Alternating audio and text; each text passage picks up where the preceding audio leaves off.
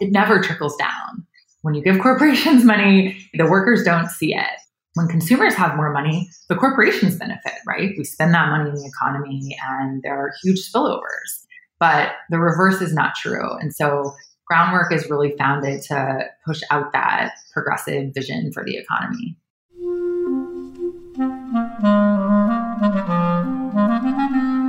Hello, this is the Great Battlefield Podcast. I'm Nathaniel G. Perlman.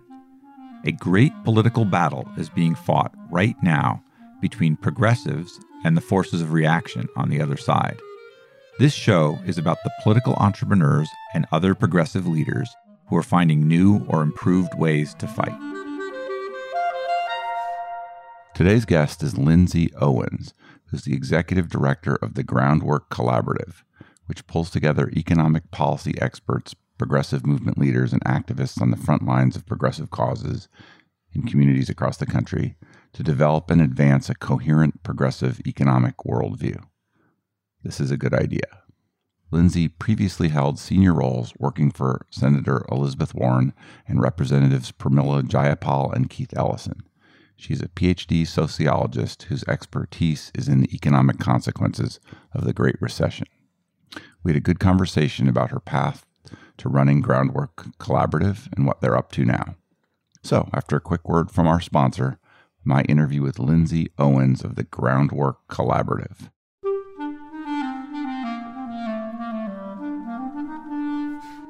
This episode is brought to you by Graphicacy. Graphicacy is an analytic design firm that can help you advance the mission of your organization using your own real data and information.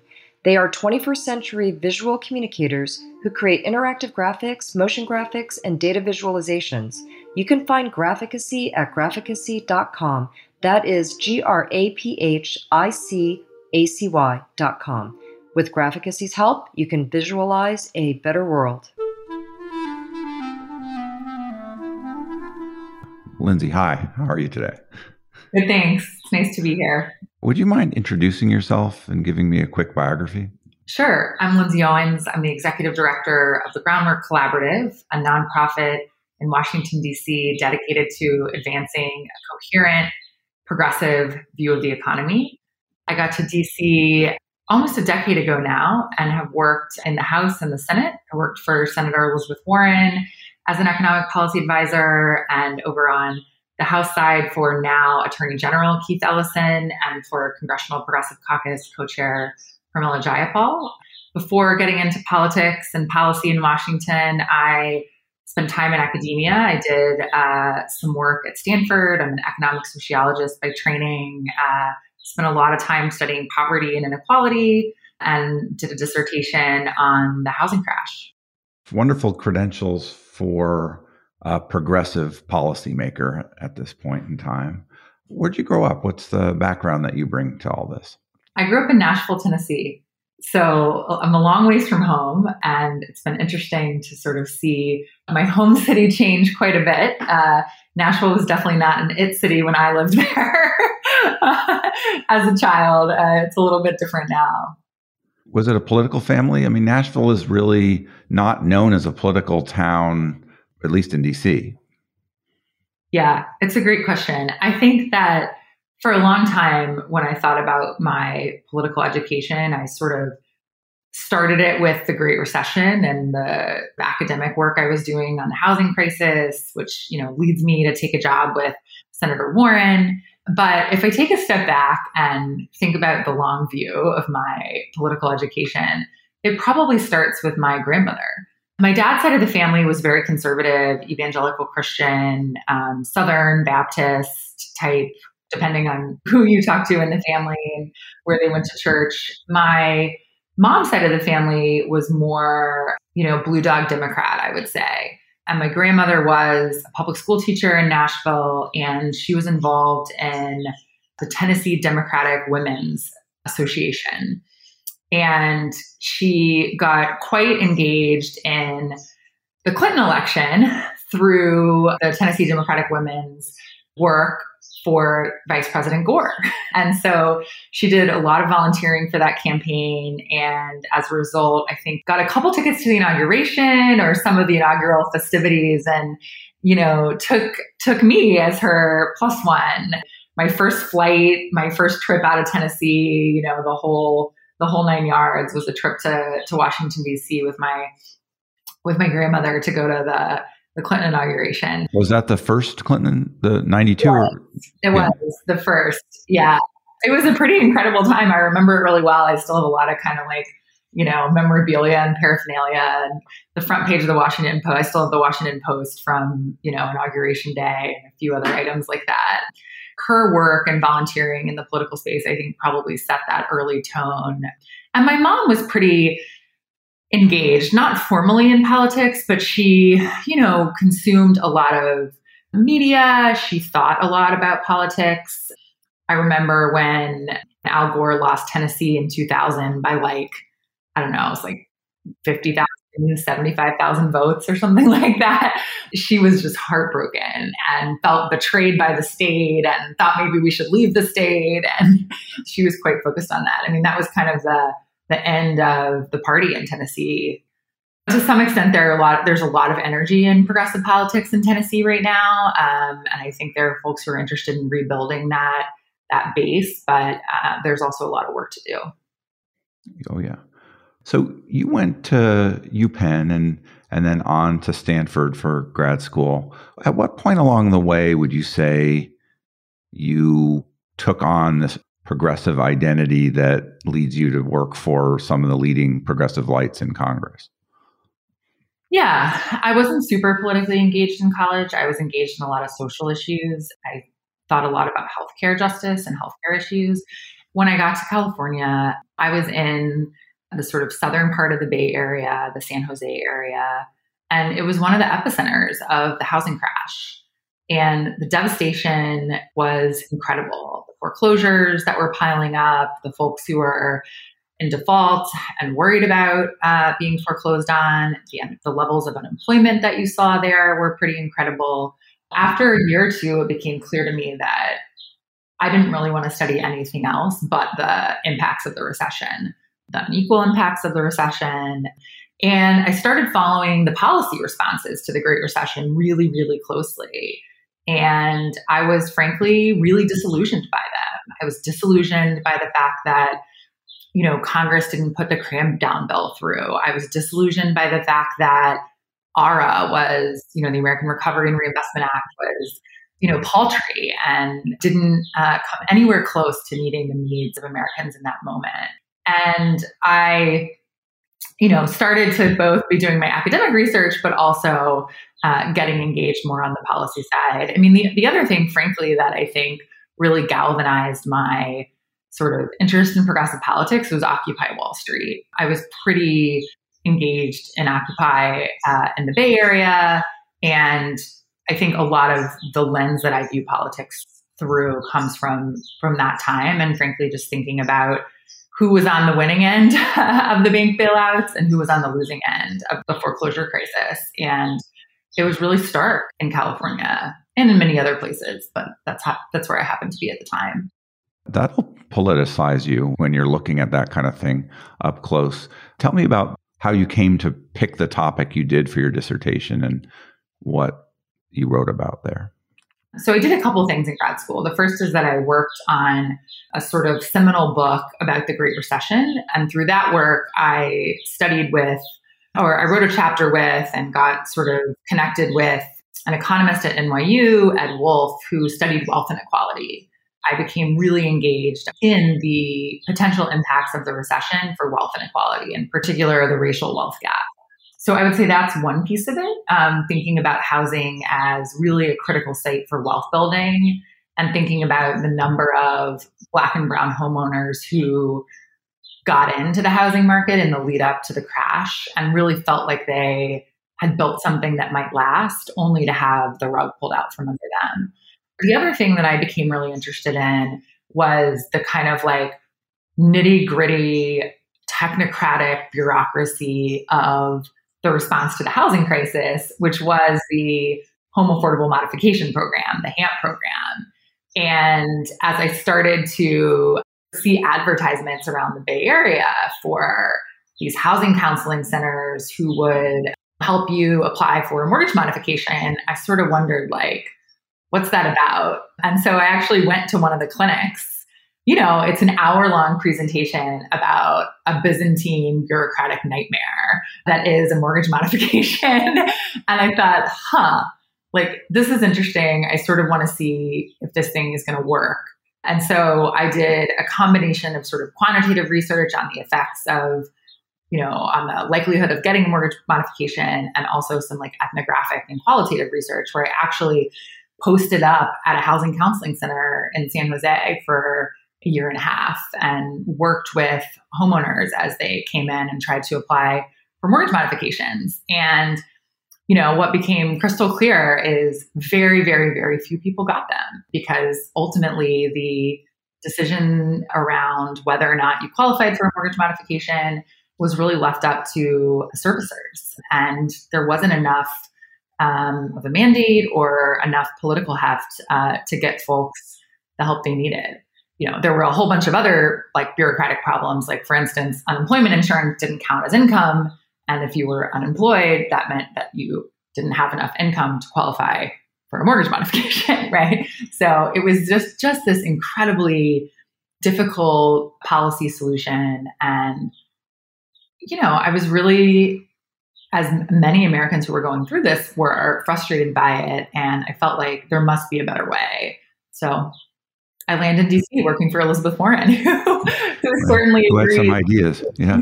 agrees that there's a better way to do mortgage modification. I mean, she was a big proponent of the cram down bill. There's a narrative out there that the housing crash, the crash in general, was caused by policy that was too pro-housing for people on the margin. Almost feels like some people think people didn't deserve to have the houses that they obtained through, in a lot of cases, pretty tricky financing, right? How do you see that lead up through your lens? It reminds me a lot of the conversation that we're having today around unemployment insurance, right? This idea that somehow it's, folks who are out of the labor market collecting unemployment insurance that are responsible for the fact that employers aren't offering high enough wages to attract workers to their restaurants and bars and hotels and, various other entities. There was, a very pervasive narrative during the housing crash that this was the fault of greedy borrowers who had dollar signs in their eyes, thinking about all the money they were going to make by getting into the housing market. And then the market came crashing down and they were out of luck. But like, it wasn't speculation that caused the crash. It was their sort of greedy interest in. When I talk now to business owners about on the other subject, they're all complaining they can't hire, just like you alluded to. It doesn't exactly ring true to me that you can't raise your wages, raise your prices, figure out in a capitalist way how to deal with it. But you hear it all over. Yeah, it's a pretty pervasive narrative right now. I think there are obviously pockets of jobs that people aren't that interested in taking right now. There are a lot of jobs that feel really dangerous in a global pandemic. Just because you're vaccinated doesn't mean that you don't have family members or children in school who aren't vaccinated, who you may feel you're putting at risk if you're working in the service industry. I think there are a lot of good reasons why folks aren't interested in those jobs. Maybe they're not interested in those jobs because they don't feel secure anymore, because they, were laid off for 9 months or a year and a half, and they're looking for something different. But I don't think, the evidence around unemployment insurance as being the culprit here is really thin. And insofar as there is any evidence, it suggests really, really small impacts. This inability to find workers is not the result of unemployment insurance benefits, full stop. So you write your dissertation. A lot of people, after doing that, look for academic job. What was your move?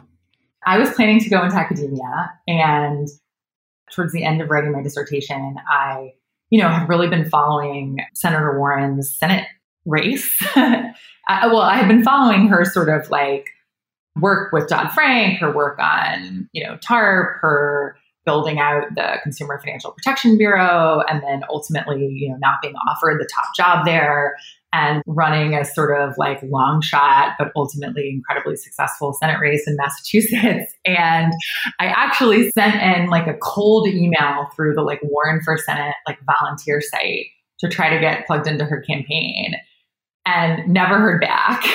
And then I decided that there was this really great fellowship through the American Sociological Association. And, they select one fellow a year. And then once you get the American Sociological Association fellowship, you can work for anyone in Congress who will have you.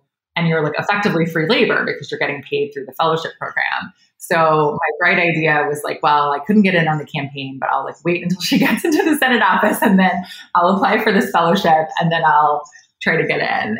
It was a little bit of a crazy plan. It worked in the end, but I was really impressed with the work she was doing around the Consumer Financial Protection Bureau. I was really impressed with the way that she talked about the economy in such an accessible way. One of the hallmark moments of her Senate campaign was this sort of like impromptu speech she gives at like I don't know if it was like a volunteer event or like a donor fundraising / volunteer event, but she's like in the home of a volunteer. Like she gets this question, she gives this off the cuff speech, and she says, "You didn't build that, right? Like the business owner didn't build the roads that I remember that, yes. Get his goods to market." And she really just articulated, and I thought this really, provocative, but also clear, plain spoken way, our shared responsibility as a country, what it means to prioritize public investment. I mean, really previewing a lot of the debate that we're having right now. And I was really drawn to that and wanted the opportunity to work for her. And I also definitely told my advisors that it was 1 year and then I'd be right back on the academic job market. I don't know if I was lying to myself or lying to them, but I never looked back. I take it that you found the work then, which you stayed at with her in various capacities, something desirable. What was it that you liked about it? When you work for someone like Senator Warren, you get to do two things. And this is not the case with everyone in Congress, everyone in the House, or everyone in the Senate. You get to do the policy work, which everyone who works for a member of Congress by and large gets to do. You get to prep them for committee hearings. You get to read bills and offer vote recommendations. You get to write and design legislation. If you're lucky, you get to pass some legislation. But you get to do a second thing with someone like Senator Warren or someone like Keith Ellison or someone like Pramila Jayapal, which is you get to shape the conversation. And the work that you do for someone with a megaphone like that, you write speeches, you write tweets, you plan for a viral hearing clip, you write a draft of a video that will go viral. You write talking points for a meeting with the President of the United States at the time, President Obama, or you write talking points for a meeting with Secretary of Labor Perez or, Jeff Zients or whoever else, we were writing for, during the period of time when I was, in Senator Warren's office. And those types of more public speeches or conversations or messaging opportunities do really shape the conversation. And, we definitely during the tail end were, putting a lot of pressure on the Obama administration around trade and the Trans-Pacific Partnership. But we also were really working side by side with the Obama administration on, one of the topics I worked on was their effort around the fiduciary rule. And, we woke up every morning putting pressure on the financial services industry and the investment advisor industry. And, we put out a letter out of her office and 50 financial outlets covered it, right? Like you woke up the next morning and it was in Fortune and it was in the Wall Street Journal and it was in the Washington Post and it was the header on Politico's Morning Money, right? And everyone, in town saw the frame that you brought to that topic that day. And, more broadly, folks who are consuming that content and that media outside of Washington too. So I think I never did the super technocratic work of just sort of like sitting in the committee, being the expert on one issue. but I got to do the work, the sort of like sweet spot in the Venn diagram of the legislative work that I love, the kind of policy wonk work, and the message and political work. A lot of the people in the financial services world don't much care for her. Yeah, that's true. That's definitely true. Do you think they are ever right, that she's ever wrong? I got yelled at quite a bit when I worked for Senator Warren. By her? Oh gosh, no. I don't think I've even ever seen the senator raise her voice. I got yelled at a lot by folks in the financial services industry who would leave angry voicemails or come in for a meeting where they were planning to sweet talk you only to sort of lecture you and then offer a stern warning about who's in charge in this town on the way out the door, right? I would say two things. The first is I think she fights fire with fire. And I don't think that you beat back the outsized interest in Washington by whining and dining these guys and then asking them for like a slightly tighter regulation on one thing in the SEC. That's not going to work. It's never going to work. It's what they would like to happen. And it's what has happened for a long time. I also think that the senator, and I think this applies to, Congressman Ellison as well, who's now Attorney General and takes on a lot of these corporate power issues in the state of Minnesota. She also has like a very sophisticated understanding of like the courts and the regulatory process. And so she really knows what the plan is there, right? Oh, they say they're supportive of this legislation, but secretly they're lobbying the SEC to totally unravel this loophole that they're going to drive a truck through, right? I think that's why they don't like her, because she matches them in terms of force, but also in terms of like smarts. You don't get the Consumer Financial Protection Bureau without someone like Senator Warren. You also don't get the types of folks who are at the SEC right now, Gensler and various other folks. And I think that scares people. And I think that's probably a good thing. There was quite a change as a result of the 2016 election on many things that the Senator cares about, that you care about. How did that all hit you? I mean, working in Washington under Trump was a challenge.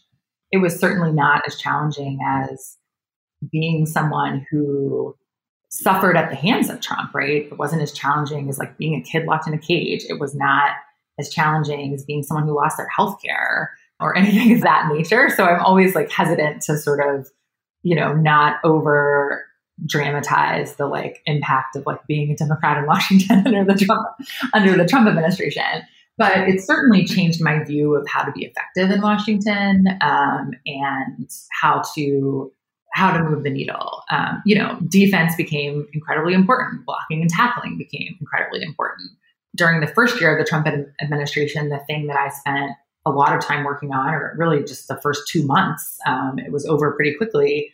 We spent a huge amount of time fighting the labor nominee, Andy Puzder. He was this, comic book villain to run the Department of Labor. He was a fast food tycoon who had all of these outstanding OSHA violations because his employees were burning themselves with hot oil on fryers in the back of his restaurants, Carl's Jr. and whatnot.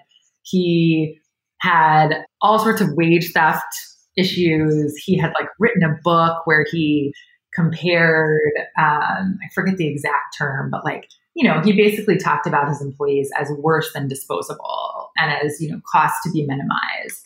So he was, a real comic book villain to head the Department of Labor, opposed the minimum wage. I think he had unpaid taxes on his own domestic labor for his house. He had a domestic abuse issue with an ex-wife, the whole thing. But the most important thing is this was a true fox in a hen house situation. There were a ton of bad Trump appointees, but this one was just really comically bad. There were so many on that level. There really were. So we went all in on that. We worked with SEIU, we worked with the National Employment Law Project, we worked with Senator Patty Murray in the committee, we worked with, other folks on the outside, and just really, really hit hard on that. And I think it did a lot of good. the Trump administration was, terrible on labor in a lot of ways, but not nearly as bad as it would have been had we not started with Puzder, knocked him out, then had a long delay before someone else gets renominated and, put into place. They were not as aggressively effective as they could have been out of the gate. Another bright spot in the Trump administration for the left was that it really forced folks to do a little bit of an autopsy and think about why that happened, why someone like Trump gets into office, the types of economic anguish and racism and all of the things that, bring him to the fore. I think folks spent a lot of time thinking about. And I think as a result, the candidates who ran for president in the Democratic primary brought a new level of energy, a new sharpness around the economy, around policy that is benefiting us right now. President Biden himself made a number of commitments that we're seeing being borne out right now that I think are the result of some of that thinking and learning and reorganizing and self-reflection during the Trump years. Why did you move to the House side, to the two progressive Congress members that you were deputy chief of staff for, LD? Yeah, I moved to work with Keith for two reasons. The first is that I really wanted to be on the House side when we took the House. And I thought it would be great to get over there and learn the ropes and see what it was like to be in the majority. I got to Washington at the very tail end of September of 2014, and we lost the Senate that November. So I never got to taste the majority. So that was reason number one. Reason number two is that I was really interested in doing the financial services work with him. He was pretty high ranking on the Financial Services Committee with Chairwoman Waters, and I was interested in leading that work for him. I have been doing mostly labor policy work for the senator, which I have continued to do and love, but I was eager to get back into doing some of my housing work. And Congresswoman Jayapal, why to her? Oh, that's very easy. Two reasons. The first, the Progressive Caucus. She was at the helm in the Progressive Caucus when we took over the House. It was a really exciting time. It was a dizzying time. I mean, if you remember the early days of 2018, the squad had just been elected. There, a lot happened during those first couple months of 2018. But I was interested in, doing exactly what I sort of just said, which is, seeing what the Progressive Caucus in the House could accomplish during a Trump administration, during a moment when we didn't have the Senate either, but starting to lay the groundwork with some of those policies, starting to push the caucus to the left, to get some of these economic and democracy reform policies through the caucus. So I was really interested in, working with her in her role as co-chair of the Progressive Caucus. You left Congress, though. What was next for you? So I spent about a year and a half doing a little bit of consulting work. And primarily, I did work on the pandemic recession. So I did policy work for a number of folks who were designing policies to combat the worst impacts of the COVID recession. 3 projects I can name that I spent a lot of time on that I think were pretty valuable. The first is I worked for Sarah Nelson, who runs the Flight Attendants Union. And I started working for her right after the pandemic hit. And I mean, she is just an extraordinary leader and an extraordinary progressive thinker. So it was like, when someone asked if I might be interested in working on her project, I mean, I said yes, no questions asked. I would have done it for free. She sees around corners, and she knew exactly what was going to happen to the airline industry when the pandemic hit. And she needed a plan to make sure that her flight attendants were not laid off en masse. And we put one together. Her policy savvy, her savvy on the Hill. The flight attendants effectively got a Denmark-style employment package in the Trump CARES Act.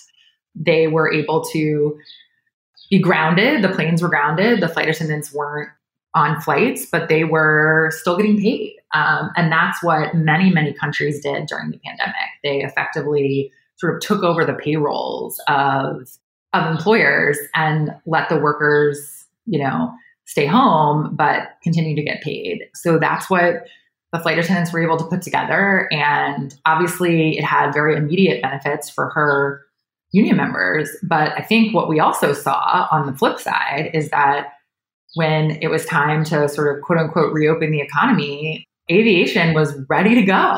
The planes were maintained. The flight attendants were ready to board. There weren't these price spikes that we're seeing in some industries where it's taken a little while to ramp back up on supply chains.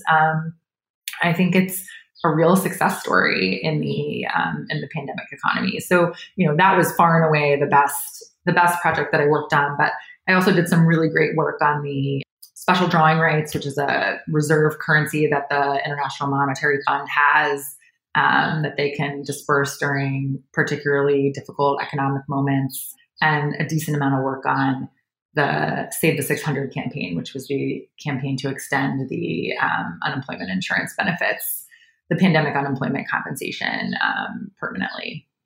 What's the founding story for the Groundwork Collaborative, and what is it? Sure. So the Groundwork Collaborative was founded in 2018 by Michael Linden, who is now in the administration. I worked closely with Michael when he was working for Senator Patty Murray, and I was in Senator Warren's office. We worked together on a number of projects. I had the pleasure of helping him found the Groundwork Collaborative in 2018. When Congressman Ellison decided to run for Attorney General, he was in Minnesota. I stayed in DC. I had a little bit more free time on my hands, and used it to work with Michael to stand up this incredible organization, which I now have the privilege of leading. The theory behind the Groundwork Collaborative was relatively simple. It's that you can't fight something with nothing. And the conservative view of the economy, whatever you want to call it, neoliberalism, trickle-down economics, Reaganomics, was ascendant. It was not just sort of like hit you over the head dominant. It was so dominant that it was like the air we breathe. It was the assumed view of how the economy works. It's a view that obviously conservatives held, but it's a view that many Democrats had internalized. Conservative Democrats maybe held it sort of full bore, but many Democrats, even when they talked about progressive policies, used conservative talking points. For instance, talking about something like the child tax credit as tax cut rather than cash assistance. A lot of these sort of conservative views on the economy have been really internalized. And so the Groundwork Collaborative was stood up to offer a compelling counter-narrative. Democrats had a lot of policies, a long list of policies in many cases, but they didn't aggregate up to a coherent theory of the economy and how the economy works. Winning one policy campaign wasn't really having spillovers for the next policy campaign. We won a minimum wage fight. It wasn't like suddenly when people understood that the economy works better when people have more money to spend, and therefore we should design all of our policies around that. It was sort of like a one-off campaign, and then we go win another one-off campaign. So Groundwork is really founded to offer that compelling counter-narrative and to really remind folks at every turn when we do see the counter policies that are emblematic of the counter-narrative working, that the reason is because it never trickles down. When you give corporations money, the workers don't see it. When consumers have more money, the corporations benefit, right? We spend that money in the economy and there are huge spillovers. But the reverse is not true. And so Groundwork is really founded to push out that progressive vision for the economy. If you have to articulate succinctly what is a coherent progressive view of the economy, I assume that's something you have to do all the time. What is it? The shortest version that I can offer is what we say at Groundwork all the time, which is that we are the economy. The economy is what we need, what we buy, what we consume, what we produce. And the economy works best when we have additional funds to spend, when we have what we need to be successful at work, when we have what we need to be successful at home, whether that's caregiving, whether that's income supports for a period of unemployment, whether that's higher wages at work.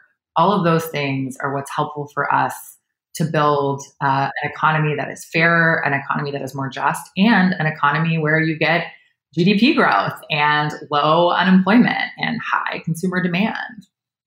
So are you trying to say that the economy is people, not businesses? A people-centered economy is one way of putting it. Yeah. And would you say that the conservative or the more, prevalent view up to this point is that it is about the businesses and how they're doing, sort of personified? Yeah, it's not just that it's about the businesses. The sort of neoliberal view of the economy is also a very non-human version of the economy, right? Like this is a more anthropomorphic view of the economy.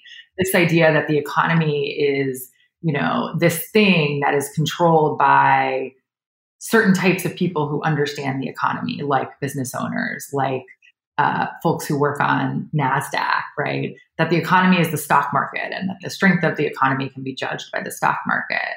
And it takes away all of the millions and billions of transactions that you and I are a part of that actually aggregate up to what we see in those indicators. When people were designing policies, it feels like to me in the 90s or beyond, the Republicans maybe brought to that this idea of incentives and how important that was to how people react and how businesses react. What's wrong with that idea, or what is better about looking at it from a different angle?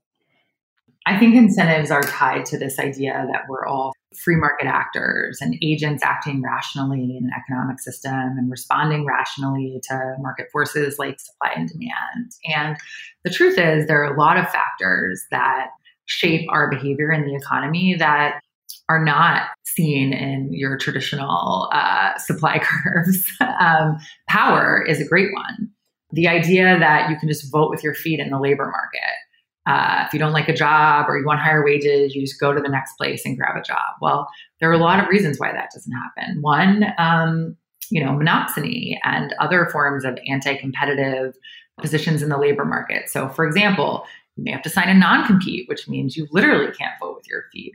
Or maybe you live in a town where, because of globalization and monopoly, Main Street has evaporated and there's only one or two large employers. You're either in retail and working at the Walmart, or you're in healthcare and you work at the hospital. How are you going to vote with your feet in that situation, right? So I think the neoclassical view of economics really doesn't take a lot of the factors that we see every day into account, power being one of them. Power also shows up in Washington, right? A lot of the way our markets work is determined by regulatory policy. And regulatory policy is frequently determined via capture through, special interests. This idea that somehow, the government is staying out of the market and the free market is sort of plugging along unabated on its own is not what we see as consumers. It's not what we see as workers. It's not what we see in our communities. Tell me about how does Groundwork work? How many people are there? What do they spend their time doing? How are you funded? Tell me more about the enterprise itself. Sure. So the Groundwork Collaborative, we have a C3 arm and a C4 arm. So we do some more politically oriented work as well as some, traditional nonprofit work. We are about 20 people. We have 3 primary programmatic teams. So we have a research and policy team that's run by our incredible chief economist and managing director of research and policy, Rakeen Mabood. And we have a campaigns and partnerships team that's run by Claire, who runs our coalition work and our partnership work. And then we also have a great communications team because ultimately, Groundwork's aims are around disseminating a progressive view of the economy. And we do that through a number of communications channels. We're up to a couple things right now. One of the things that we're up to is running an 80 plus member coalition of progressive, faith-based, small business, labor, state-based, and federal policy organizations. It's called Prosperous. You can find out more about Prosperous at our website, which is www.prosperus.org. And the Prosperous Coalition is laser focused on making the case for a big policy change around overdue, economically sound, popular public investments. We're big supporters of the American Jobs Plan, the American Families Plan. We think those are need to haves. We think there's a lot more that needs to be done. And we're really building the case for those public investments, whether it's in infrastructure or in care or in climate or in racial justice. Returning to the pre-pandemic normal of 2020 is not enough. A lot of things were broken about the pre-pandemic economy, including the fact that we still had lingering inequality from the recovery and the Great Recession. So we've got a long way to go. And that coalition is really built around the affirmative, positive vision for what society can look like with those public investments. So that's what we're doing on the campaigns and partnership side. And then on the research and policy side, we do a lot of convening with other economic policy experts across the movement to get folks singing from the same hymnal. So we run a private fellows program of experts from all sorts of think tanks in town and across the country. We are thinking a lot about alternative benchmarks for the economy. How will we know when the economy truly works for all of us? What would it look like to have a macro model that models the economy differently and that builds different assumptions into what is good for the economy, what grows GDP, et cetera? What would it look like if we measured our recovery according to the Black unemployment rate? And we said that we'd take our foot off the gas and stop investing in safety net expansions as well as, monetary policy when the Black unemployment rate was down to 3 or 4% rather than getting the average unemployment rate down and being fine with the Black unemployment rate staying at crisis levels. So we do a lot of work there. We've spent a lot of time on unemployment insurance. We're currently running a big ad campaign in Washington, D.C. Around continuing the expanded unemployment insurance benefits after September. There are still going to be people unemployed after September, and they're going to be disproportionately Black and brown, some of them long-term unemployed, and they're still going to need that support. And that support is not just helpful to those individuals, it's good for the economy. People during COVID, states with more generous UI benefits were recovering faster. It's good human policy and it's good economic policy. It feels to me like a lot of what you're suggesting you're for, Democrats in the House would vote for and have voted for. A vast majority, if not all the Democrats in the Senate would vote for. The Biden administration is generally for and pushing a lot of this. We're stymied by not having big enough majorities in the Senate. And we know that the Senate's tilted against Democrats by its nature, representing small conservative states, overrepresenting them. How do we get out of this straitjacket, this political straitjacket, to do the things that you and your collaborative want to do? Obviously, step number one, we've got to end the filibuster, and we've got to commit to a number of democracy reforms at all levels of government. I'm not the right person to talk about democracy reform. There are a lot of people who are a lot smarter than I am on that topic. However, I think actually that policy can be really good politics. And the policy that I'm actually really excited about right now is the expansion of the child tax credit. Starting on July 15th, families with children almost universally are going to start getting monthly checks. The size of the check depends on a couple of things, including how many kids you have. But that's going to happen every month. It's a really big deal for a couple of reasons. The first is that I really think it demonstrates the kind of worldview that Groundwork is trying to push, which is that, they sold us for decades on this idea that when you gave corporations more money, it would trickle down to us. And it never did. What the Biden administration is doing is saying, we're going to give the money directly to you. We're going to give it to families. And what's going to happen starting in mid-July is you're going to see an uptick in retail sales growth. You're going to see an uptick in travel and tourism. You're going to see women picking up more hours at work because they've got a little bit more money to cover caregiving expenses. You're going to see that increased, consumption resulting in demand for additional workers at all sorts of establishments. You're going to see Main Street benefiting, small businesses benefiting, large businesses are going to benefit too. That money is going to come every month. And folks are going to understand, if we do our job right, that that's what happens when Democrats are in office. And that money is going to go to folks in rural America. Folks in rural Maine are going to get that money. Folks in rural West Virginia are going to get that money. This is not money that only goes to the base. It goes to everyone. And I think those types of policies can really generate a virtuous cycle. And I think people are going to associate that with what it means for the government to invest in families. I think that's going to generate more goodwill for spending and the jobs plan and the families plan later in the fall. I think it's going to generate more goodwill for the political process and less cynicism about what government can do. People are going to see it every month up close in their bank accounts. And my view is that that's not the reason to do the child tax credit. The reasons to do the child tax credit are clear. It's really good for our economy and it's really good for kids. Like, educational outcomes are better, parents are happier, hunger declines, child poverty declines. But I think there will be real political benefits to that as well. And I think that's one way that we reshape the politics in this country is we really demonstrate what we can do and what we're for, and we deliver. And I think this is an example of Democrats delivering.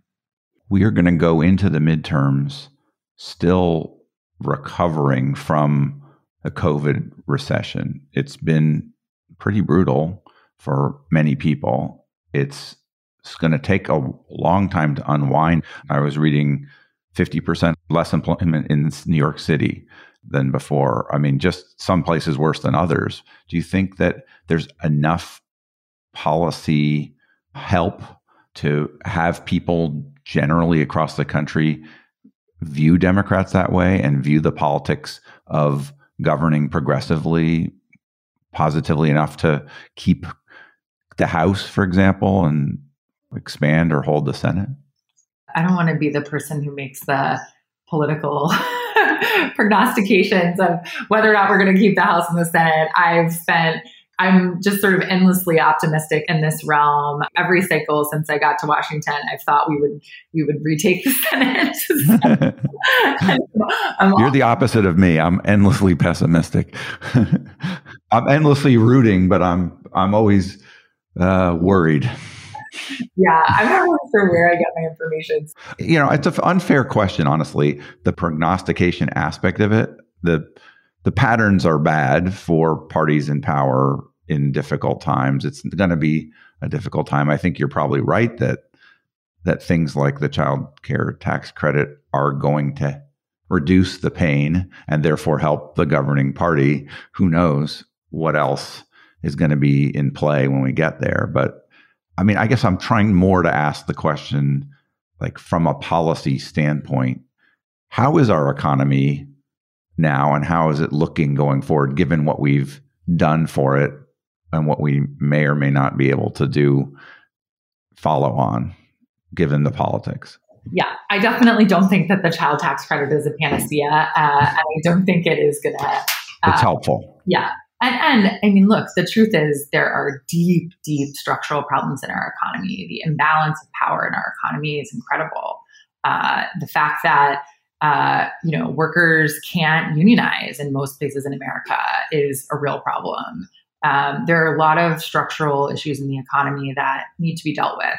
Many of them, I think, are going to start to be dealt with through the work of progressives throughout the administration, folks like Lena Khan at FTC, folks like, hopefully eventually, Rohit Chopra at the CFPB, folks like Gary Gensler at SEC.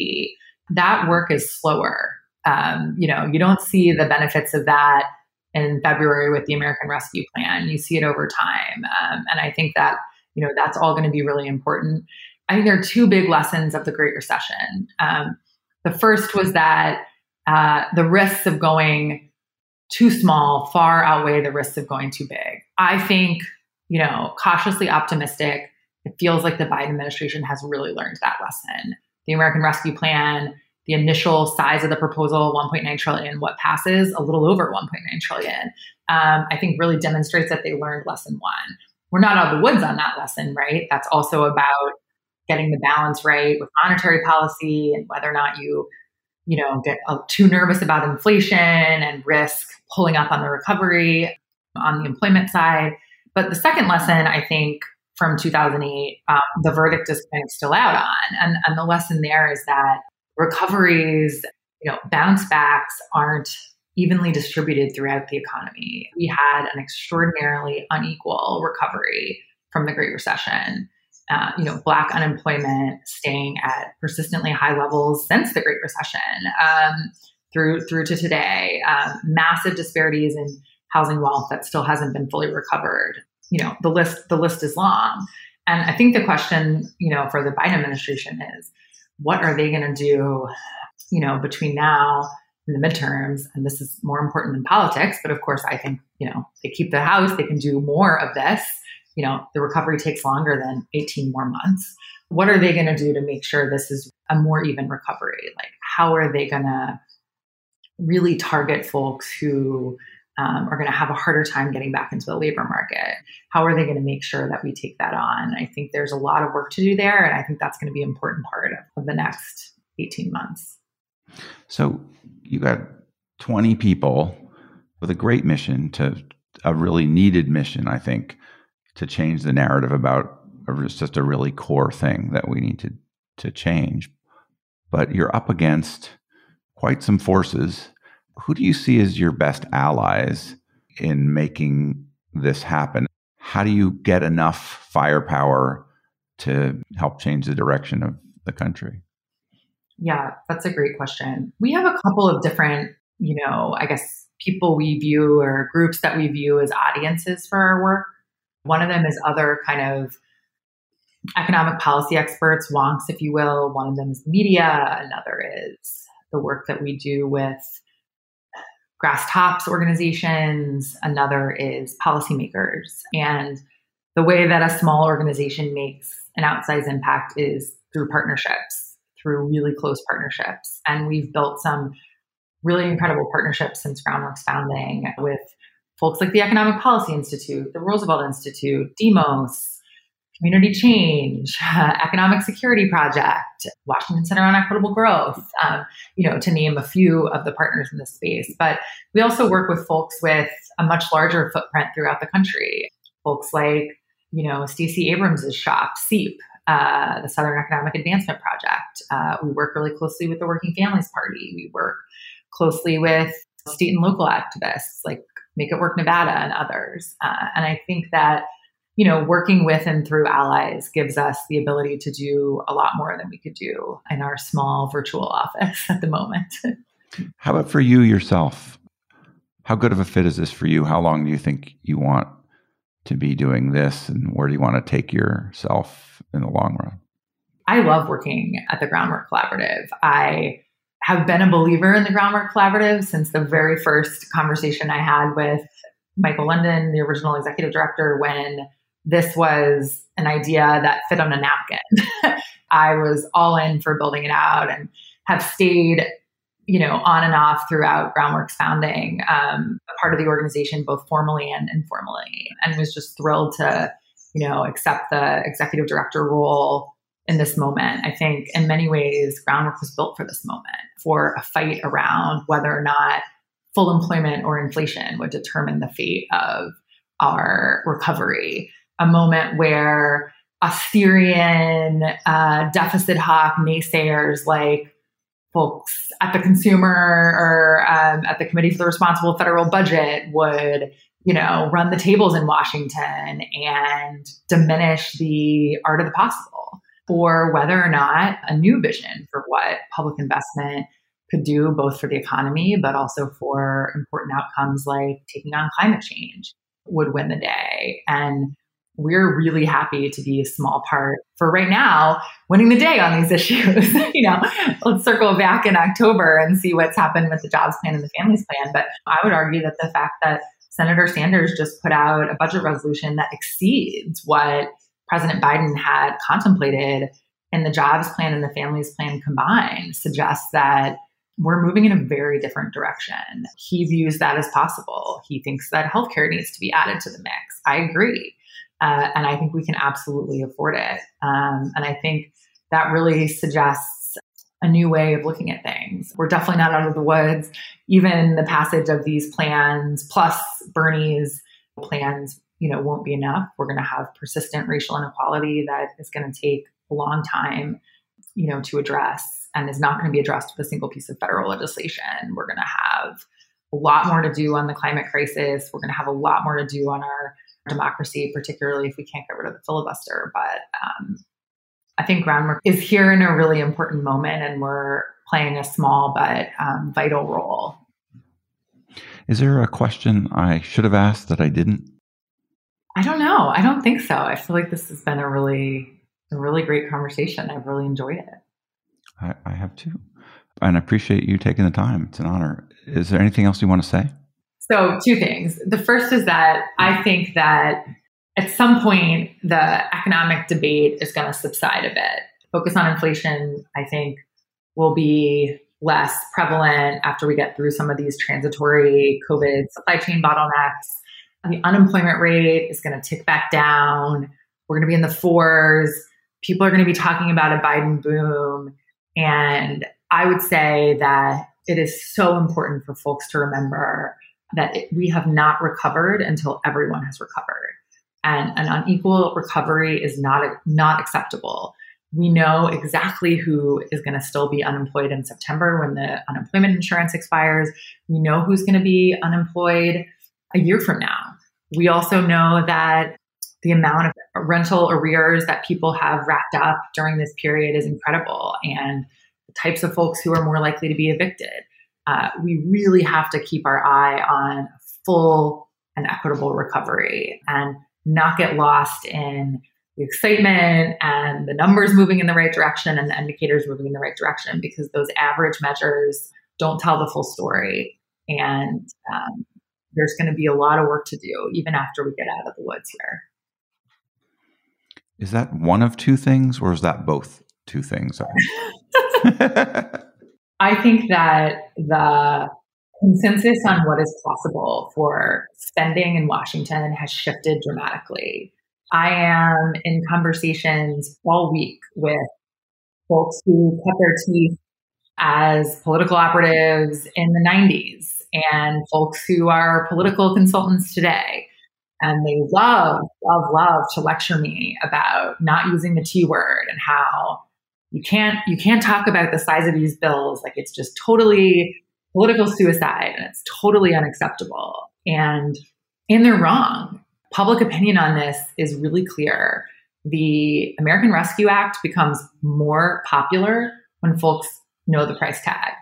You do a sample of people who don't see the price tag, a sample of people who see the price tag, more popular with the price tag. Why is that? COVID is a big problem. A recession is a big problem. Folks know that you need a big solution.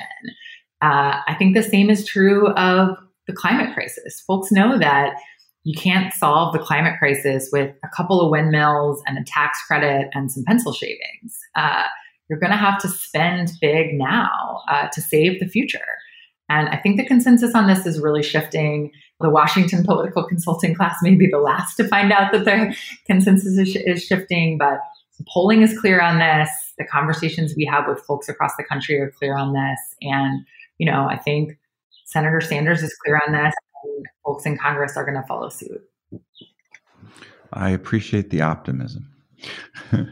We will see what the future holds. I hope you're right. Nice to talk to you.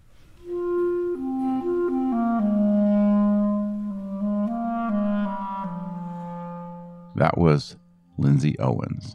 Lindsay is at groundworkcollaborative.org. This is Nathaniel G. Perlman with the Great Battlefield Podcast. You can find us at greatbattlefield.com or by searching for Great Battlefield in places where podcasts are found.